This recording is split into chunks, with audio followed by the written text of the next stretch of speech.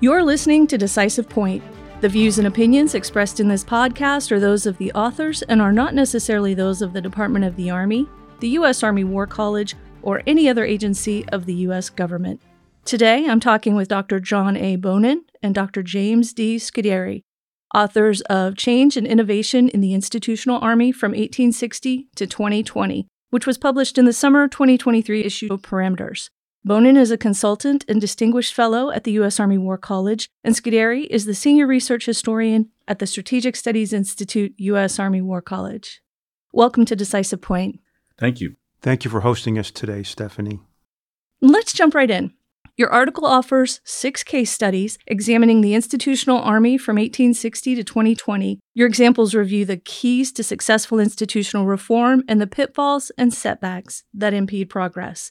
Let's walk briefly through the case studies. What do we need to know about the Cavalry Bureau in the American Civil War? I'm the one that picked that one, and it's an interesting case study for me because it's one of the earliest we can point to that the Army was trying to actually innovate. They even use that word. Secretary of War Stanton was very concerned with the abuse of cavalry and the lack of Union success. The Confederates had gained cavalry superiority early in the war with a better structural focus of their cavalry units. The Union was behind, so Stanton, Secretary of War, tried to take some bureaucratic innovations to solve the problem. He came up with the idea of the Cavalry Bureau, which combined pieces of the Quartermaster Bureau and the Ordnance Bureau in order to create a synergistic effect. This is very similar to our cross-functional teams today, which is what resonated with me as a useful case study. After several false starts, Stanton appointed James H. Wilson, a brigadier general, to head the Bureau in January of '64. Within about 4 months, Wilson was able to reform the procurement of horses, acquire 7-shot repeating carbines for all cavalry forces, and reform the institutional training for cavalry troops before they joined their horses.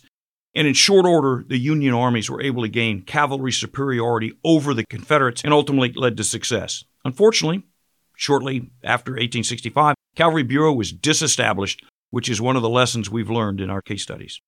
What impact did the U.S. Army circa 1898 to 1920 have on institutional reform?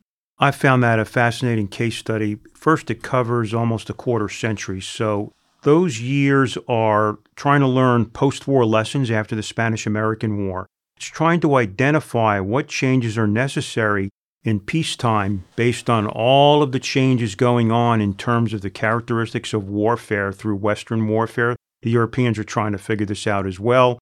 And then specifically for the U.S. Army, there's major wartime adaptation as America becomes involved in the First World War.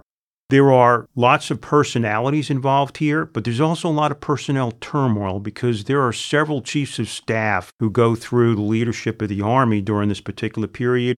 And also on the civilian leadership, 2 secretaries of war, especially well-known would be Elihu Root, and then less well-known is Newton Baker, who wound up becoming a wartime secretary, which I don't think was originally his plan. We also have the same issue as John talked about, wartime reform after the Spanish-American War, peacetime changes, which affect in many ways the front office access on how many different entities in the Army could walk directly in to see the chief, and then wartime adaptation to get through the First World War. And get through the First World War in this case means not just forming the divisions that go to France under Pershing, but the army that's back home, this institutional army, especially the general staff. Unfortunately, one of those areas that did not resolve itself too well was the contest between Pershing and his headquarters in France and the institutional army, especially the general staff back home. And then after the war, there's this major demobilization, followed by, again, as John pointed out, some of the lessons are not learned permanently. Your subsequent case study is General Marshall and an Army headquarters for World War II. What is most important from this study? Well, one could look at this case study almost as a sequel to the one I just discussed in the sense that in both cases, especially the end of the first one and now pretty much for most of this one, the Army has to adapt institutionally to what we would now call large-scale combat operations, and World War II will be even bigger than America's involvement in the First World War. But this is also an analysis of the institution that Marshall, before the war starts, he's got too many hats to wear. Too many people that he has to help, assist, monitor, manage. And so part of that reorganization is what I call the triple hat of he can now delegate and deal directly with Army Ground Forces, Army Service Forces, and the Army Air Forces instead of the multitude he had before. These are the entities that will wind up providing the 89 divisions the Army has in the Second World War. Secretary of Defense Robert S. McNamara and U.S. Army Combat Developments. What are the takeaways from this example? Following on what we were just discussing, these other reforms, the Army had reverted back to essentially a bureau and a technical service system that had been in existence since 1860. McNamara comes in as Secretary of Defense and wants to reform DOD. So he's the really first activist Secretary of Defense. We hadn't had that before. So he does a couple of things. He creates defense entities, Defense Intelligence Agency, Defense Logistics Agency, but he looks inside the Army and doesn't like what he sees. And so he wants to see more focus on combat developments is the term. And so he forces the Army to create a Combat Developments Command and an Army Materiel Command, takes the power away from these bureaus that had been contested in 1860, puts it under Army Materiel Command, and then keeps a Combat Developments Command to focus on developing new techniques, new procedures, new doctrine, new concepts, rather than leaving those back under the individual branches and uncoordinated.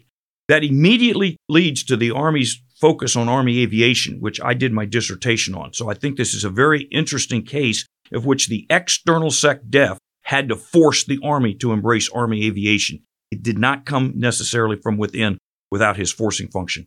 So he creates a test division, resources it. That test division then becomes the 1st Cav Division, which is then deployed almost immediately to Vietnam. McNamara believed Army aviation was the key to success in Vietnam. I'm not so sure he was right, but he did force the Army to embrace aviation. And that's one of the lessons of this, is sometimes it takes an external civilian leader to force the changing function inside the U.S. military. Tell me about General Crichton William Abrams Jr.'s 1973 reorganization. Well, this comes at the end of the Vietnam War, so this is not a wartime adaptation. And as I mentioned, McNamara is pre-war, but he was anticipating the war. So now we're through the Vietnam War, and now we have a new strategic environment. The draft is over. The volunteer army is in place. The Army is shrinking by over 50%. And Crichton Abrams is concerned that we entered the Vietnam War poorly trained. So he's got a training concept. And he's aided by General Dupuy. Dupuy was an advocate for training. So Dupuy is the key subordinate that helps him guide this reorganization. And it's going to take the Continental Army Command, which had become huge, too many missions, too many focuses, and he wants to split it into the Forces Command that handles forces and the Training and Doctrine Command, which handles training and doctrine. But a casualty of this reorganization was the Combat Developments Command that had previously been created by Secretary McNamara. Combat Development Command then gets subsumed under TRADOC, and ultimately we'll find that the future focused mission of the Combat Developments Command is lost, which leads us to another innovation. Army Futures Command. What do we need to know? In a sense, the Army Futures Command case study is the hardest of all because we're living it now. I'm not sure people appreciate the sheer boldness of this initiative in our lifetime to establish a new headquarters with a new Army 4-star and to understand the sheer scope and breadth of what Army Futures Command is trying to accomplish. There's a lot of focus on its technical aspects. There's a lot of focus on its attempts to help the material acquisition arena, but their missions go well beyond those particular arenas. They are involved in a mindset change of culture for the adaptation and innovation that has to cut across more than just the technical. So to coin the old term and the adage, the jury's still out, but we should appreciate the sheer boldness of that move to establish that command in 2018. We really covered a lot here. Could you pull it together for us? What conclusions can we draw from these case studies? First, I'd like to point out is the role of history to gain insights. I prefer the word insights versus lessons learned. History informs the present, which will influence the future. And these case studies highlight the balance between continuity and change. A particular aspect of continuity and change are the personalities involved. These case studies highlight the involvement of Army senior leaders, civilian and military, but also how they worked with the executive branch, the president, and also with Congress to accomplish that change. There are success stories, there are not success stories. As John has pointed out, Still having to deal with the bureau system is an example of a very persistent, entrenched bureaucracy, but I think it also highlights that in many ways you have different visions of how the Army should progress and what the Army's vision and future is. Innovation is hard. It takes a lot of leadership. It takes a lot of vision. And it also takes some continuity, as Jim alluded to. Some of the leaders had to remain in position for a number of years in order to ensure some of this innovation and change occurred. When some of the leaders left, some of that impetus, some of that enthusiasm could decline. So the other lesson, if you will, insight that you can get from these 6 case studies is the Army does innovate, but it's hard. And it takes key leaders and a lot of buy-in by subordinates to ultimately succeed. Thank you. Listeners, you can read the entire article at press.armywarcollege.edu/parameters. Look for volume 53, issue 2. Thank you so much. This was a real pleasure. Thank you, Stephanie. If you enjoyed this episode of Decisive Point and would like to hear more, you can find us on any major podcast platform.